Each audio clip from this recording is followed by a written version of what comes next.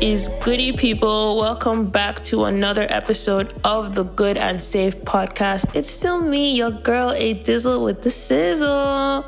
Okay, so I know this isn't exactly like 2 weeks later, but things happen, and they happen why they happen, but then we're here anyway.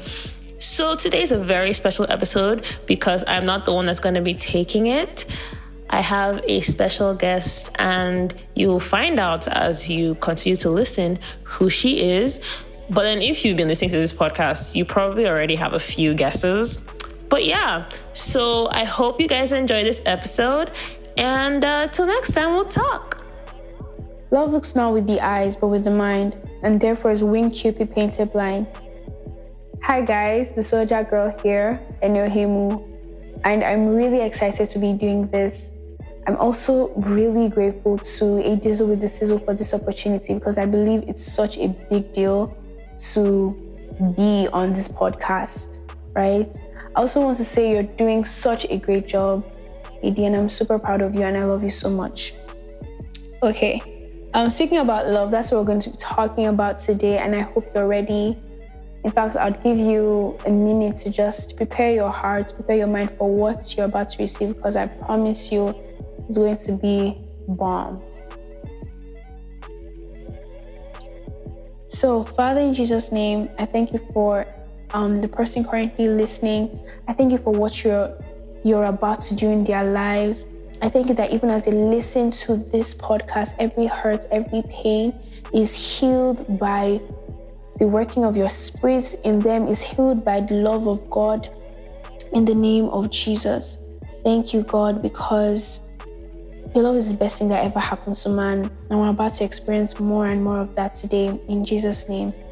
Amen. So while I was doing my research and preparing this, I didn't even know where to start from, because love is such a broad topic, and it's very it's just love, like. But yeah, okay, we're going to start from definition, right? And firstly, we're going to define it from a historic point of view. Love. The word love was first used 5,000 years ago. It was known as Liebe. I'm not sure that's how it's pronounced, but it's spelled Leubh. A word used by the Proto-Indo-Europeans to describe care and desire.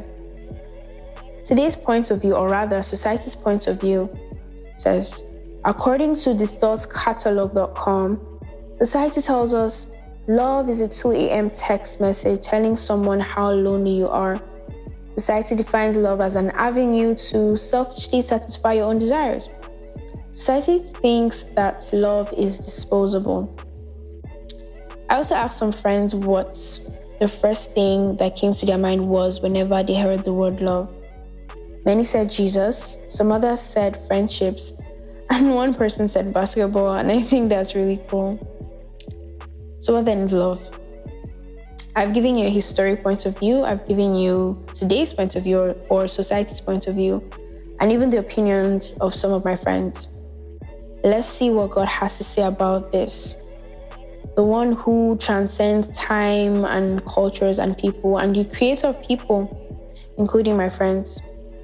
Firstly, we'd open to 1 John 4. We'd read from verses 7.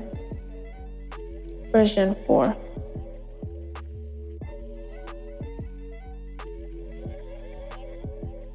First John 4 verse 7, I'm reading from the NLT version. It says, "Dear friends, let us continue to love one another, for love comes from God.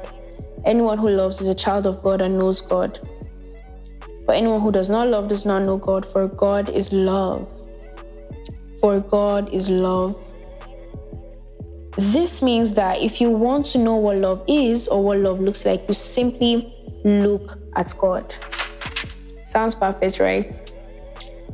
The Bible lets us understand that Jesus Christ is the revelation of God according to John chapter 1, verses 1 to 14.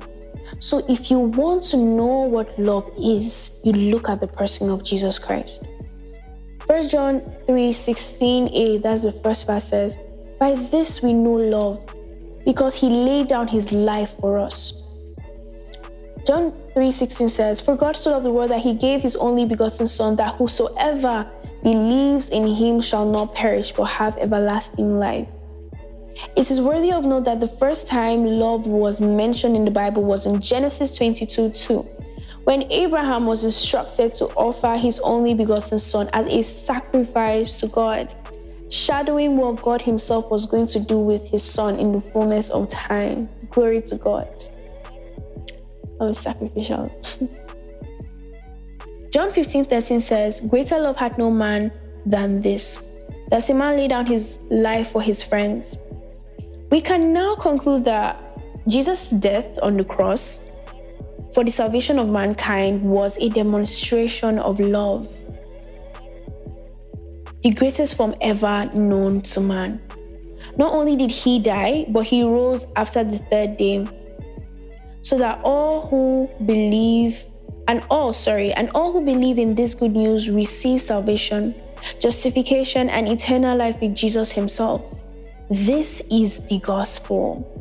And the love of God isn't just seen in the death of Jesus on the cross, but in the simplicity of this gospel, that all one needs to get saved is to believe in this grace message. Let's see Ephesians 2:8 to confirm that. Open your Bibles to Ephesians chapter 2, verses 8. And I read KJV this time.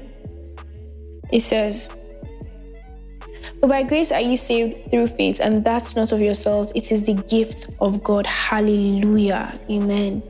So if you ever feel that God doesn't love you, here are things to remember. First of all, the standard for measuring God's love is not your feelings. It is the gospel. That he has fulfilled his plan to accept the death of Jesus as atonement for our sins, and has since bestowed eternal life on all who believe. Rest in this knowledge. Rest in the fact that if he could give us his son, how much more will he not freely give us all things? According to Romans 8:2. Secondly, set your affections right. You're not an emotional being that should be tossed to and fro by every wind of emotion. You are a spiritual being. So you can put your emotions and those disturbing thoughts under control by speaking to them. You can tell your emotions how to feel. I know it sounds silly, but it's true. Remember, joy is a fruit of your regenerated spirit. It is a product of the Holy Spirit working. It's a product of the Holy Spirit's work in you as a believer. It's part of your identity. It is who you are. It is what your life should depict. Thirdly, you may not have money in your pockets. Your relationship might not be relationship goals. Things might not be going right, okay? But don't ever let those things define God's love for you, because eventually these things would fall into place. So whenever the depressing thoughts come, meditate on God's love. By meditating, you also speak to yourself about it, that God gave me his best in Christ Jesus, so I can tell my emotions how to feel. Joy is a fruit of my newborn spirit. Let's check that in Galatians 5, chapter 5, verses 22. Galatians chapter 5, verses 22. And it says, "But the fruit of the Spirit is love, joy, peace, long-suffering, gentleness, goodness, faith, meekness, temperance. Against such there is no law." And fourthly, the fourth thing to remember, learn to pray about your situation. Sometimes you may think God is using it to punish you, but it may just be an attack of the devil. And even in that, you're not alone. God has got you. Now, to some of us, these things I'm saying sound strange, and it's most likely because we haven't experienced this type of love before. Or you might be thinking, God's love for me must have reduced to, or something. He's probably disappointed me because I've had my setbacks, I've made a mess of myself, I've had 1 or 2 sleepings. 1 Corinthians 13 describes this love. Let's go there. 1 Corinthians chapter 13 says, from verse 4, I'll read the NLT. I'll read from the NLT version. It says, "Love is patient and kind. Sorry, what did I sound like? Love is patient and kind. Love is not jealous or boastful or proud or rude. It does not demand its own way. That is, it is not selfish. It is not irritable, and it keeps no record of being wronged. It does not rejoice about injustice, but rejoices whenever the truth wins out. Love never gives up, never loses faith, is always hopeful, and endures through every circumstance. This scripture describes this love. It describes the love of God. I mean, who best tell you what love is than He who created you, right? God's love for us is unconditional. And he demonstrated this in His word. I mean, the Bible is replete with demonstrations and examples of God's love. The Bible itself is a compendium of the plan, provision, and announcement of salvation. And as we see in John 3:16, this plan and provision of salvation was founded on the basis of love. For God so loved the world that He gave. He offered up His Son. He sacrificed His Son. As I told me first, and He has fulfilled his plan in accepting Jesus' death as our death, and has since bestowed eternal life on all who believe. So the Bible should definitely be replete with demonstrations and examples of God's love. And the first one we'd be looking at is the demonstration of the love of God in the book of Hosea. So, backstory, this is what God told Prophet Hosea to get married to a harlot, a prostitute, an adulterer. And I mean, he was a demonstrative prophet. That is, like, his life, his experience, following a particular instruction was to communicate to the people what God was trying to tell them, what God wanted to communicate to them, right? So he instructed Hosea to get married to an adulteress, a harlot, right? And it just mirrored the relationship God had with Israel. Because, I mean, he told the woman, I'm getting married. They did the marriage and he told everything. But every single time, it was like, it was like it was in her nature. She'd always go back. And then the funny thing, it might be annoying, but the funny thing was that Prophet Hosea would always go back in search. He'd always go in search of her whenever she's not home, whenever she's not there, whenever she ran away from him. And that was the relationship status of God and the Israelites. After he'd saved these people, he'd cleanse them and purify them and all of that, they would still go back, and according to the Bible, they would be whoring with all the other adulterous nations, everybody but God. Second, another example is the parable of the lost sheep, the lost coin, the prodigal son. God is the one who does not leave the one. I mean, the parable of the lost sheep, he kept the 99 shepherds together. I'm sure it's in a safe place. And then he went to look for the one. And when he found it, he didn't just say, yeah, follow me. He carried it. And then he told his neighbors, I found my lost sheep. The same thing with the parable of the lost coin. The lady was looking for her coin. This is in Luke 15, by the way. And then she swept the house. It says she swept her house. She lighted a candle. That's to show she put in effort to get this one soul, this one coin that was missing. And that's how God goes in search of a lost soul. Hallelujah. Amen. And finally, I'd be using the example of the prodigal son, the parable of the prodigal son, and that is what would be reading together, and I'd be analyzing it. And this was going to happen. I'd read a portion and then I'd explain it to you so you get the message in full. Amen? All right, so let's get into it. Open your Bibles to Luke 15. Don't tell me you've opened your Bibles, but you're not. Like, I promise you, such a good read. You'd want to open your Bible. Okay. Luke 15 from verses 11. And he said, this was Jesus. A certain man, let me start from I'll read from verse 1 to 3, and then I'll come back to this verse 11. So from verse 1 it says, then drew near unto him all the publicans and sinners for to hear him. This is KJV.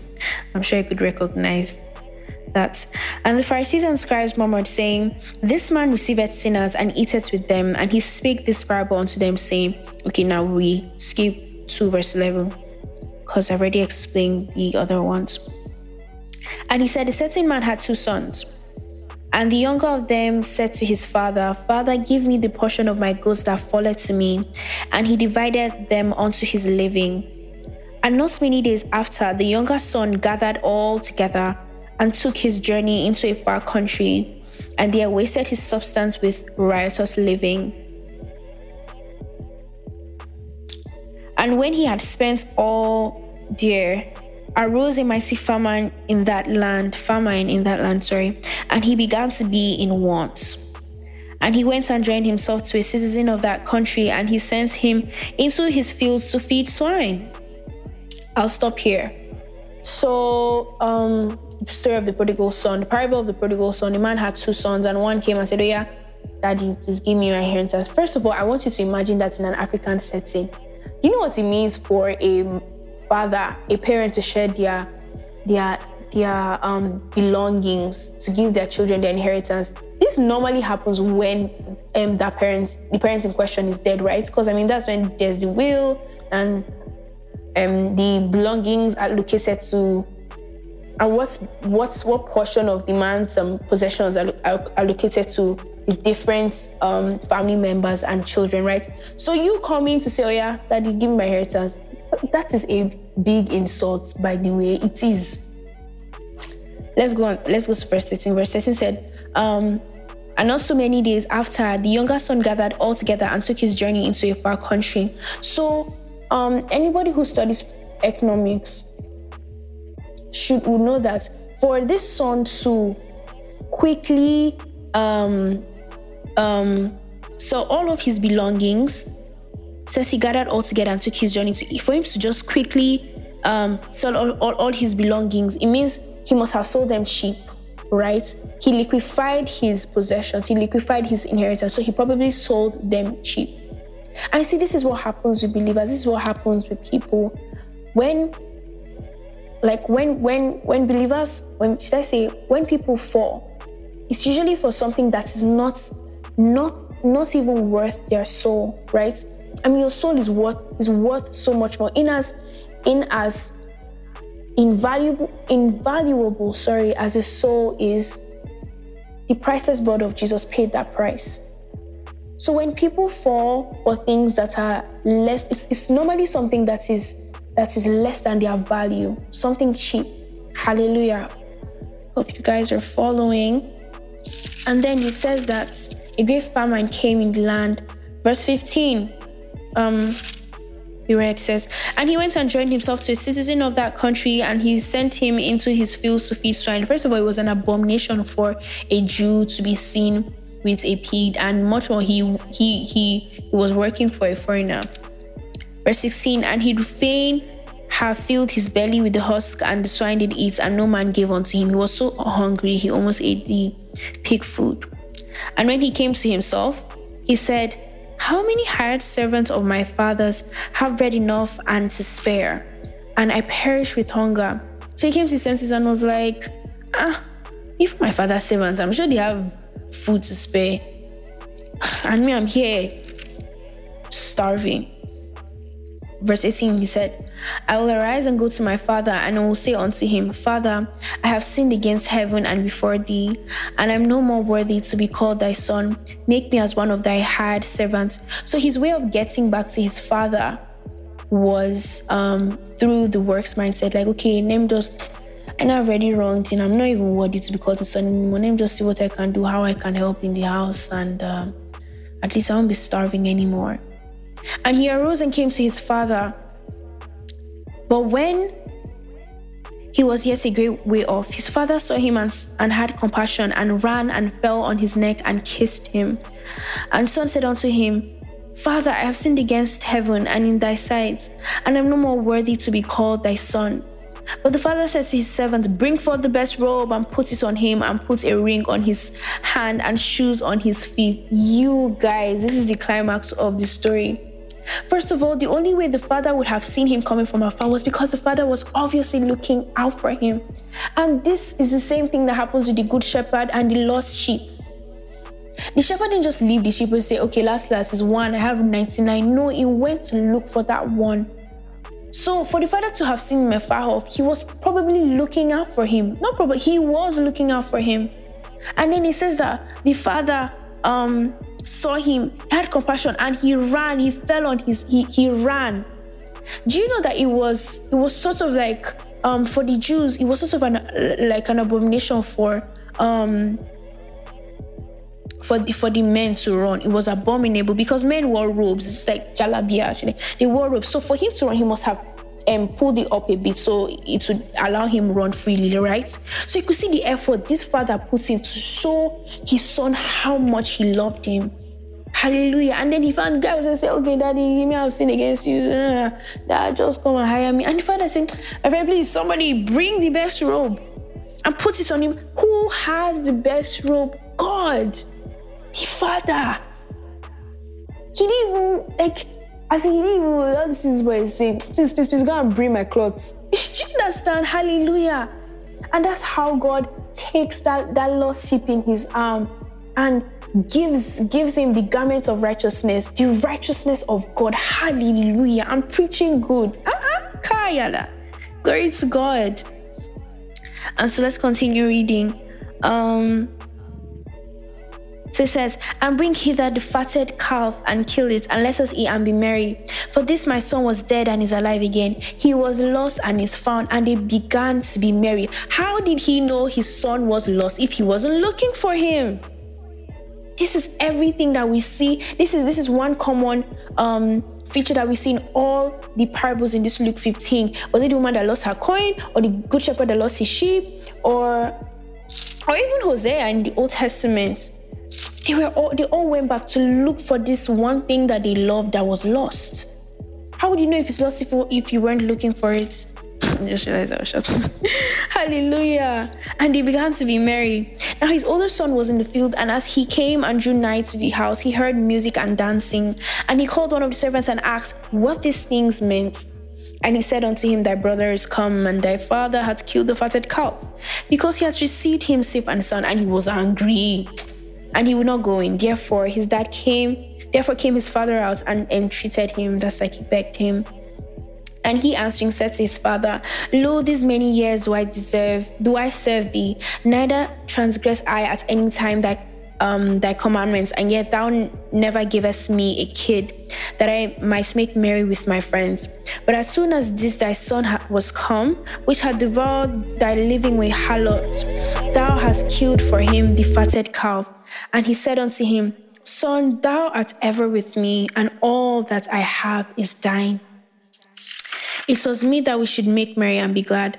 For this thy brother was dead and is alive again, and was lost and is found. Hallelujah. Glory be to God. Glory be to God. I don't know why.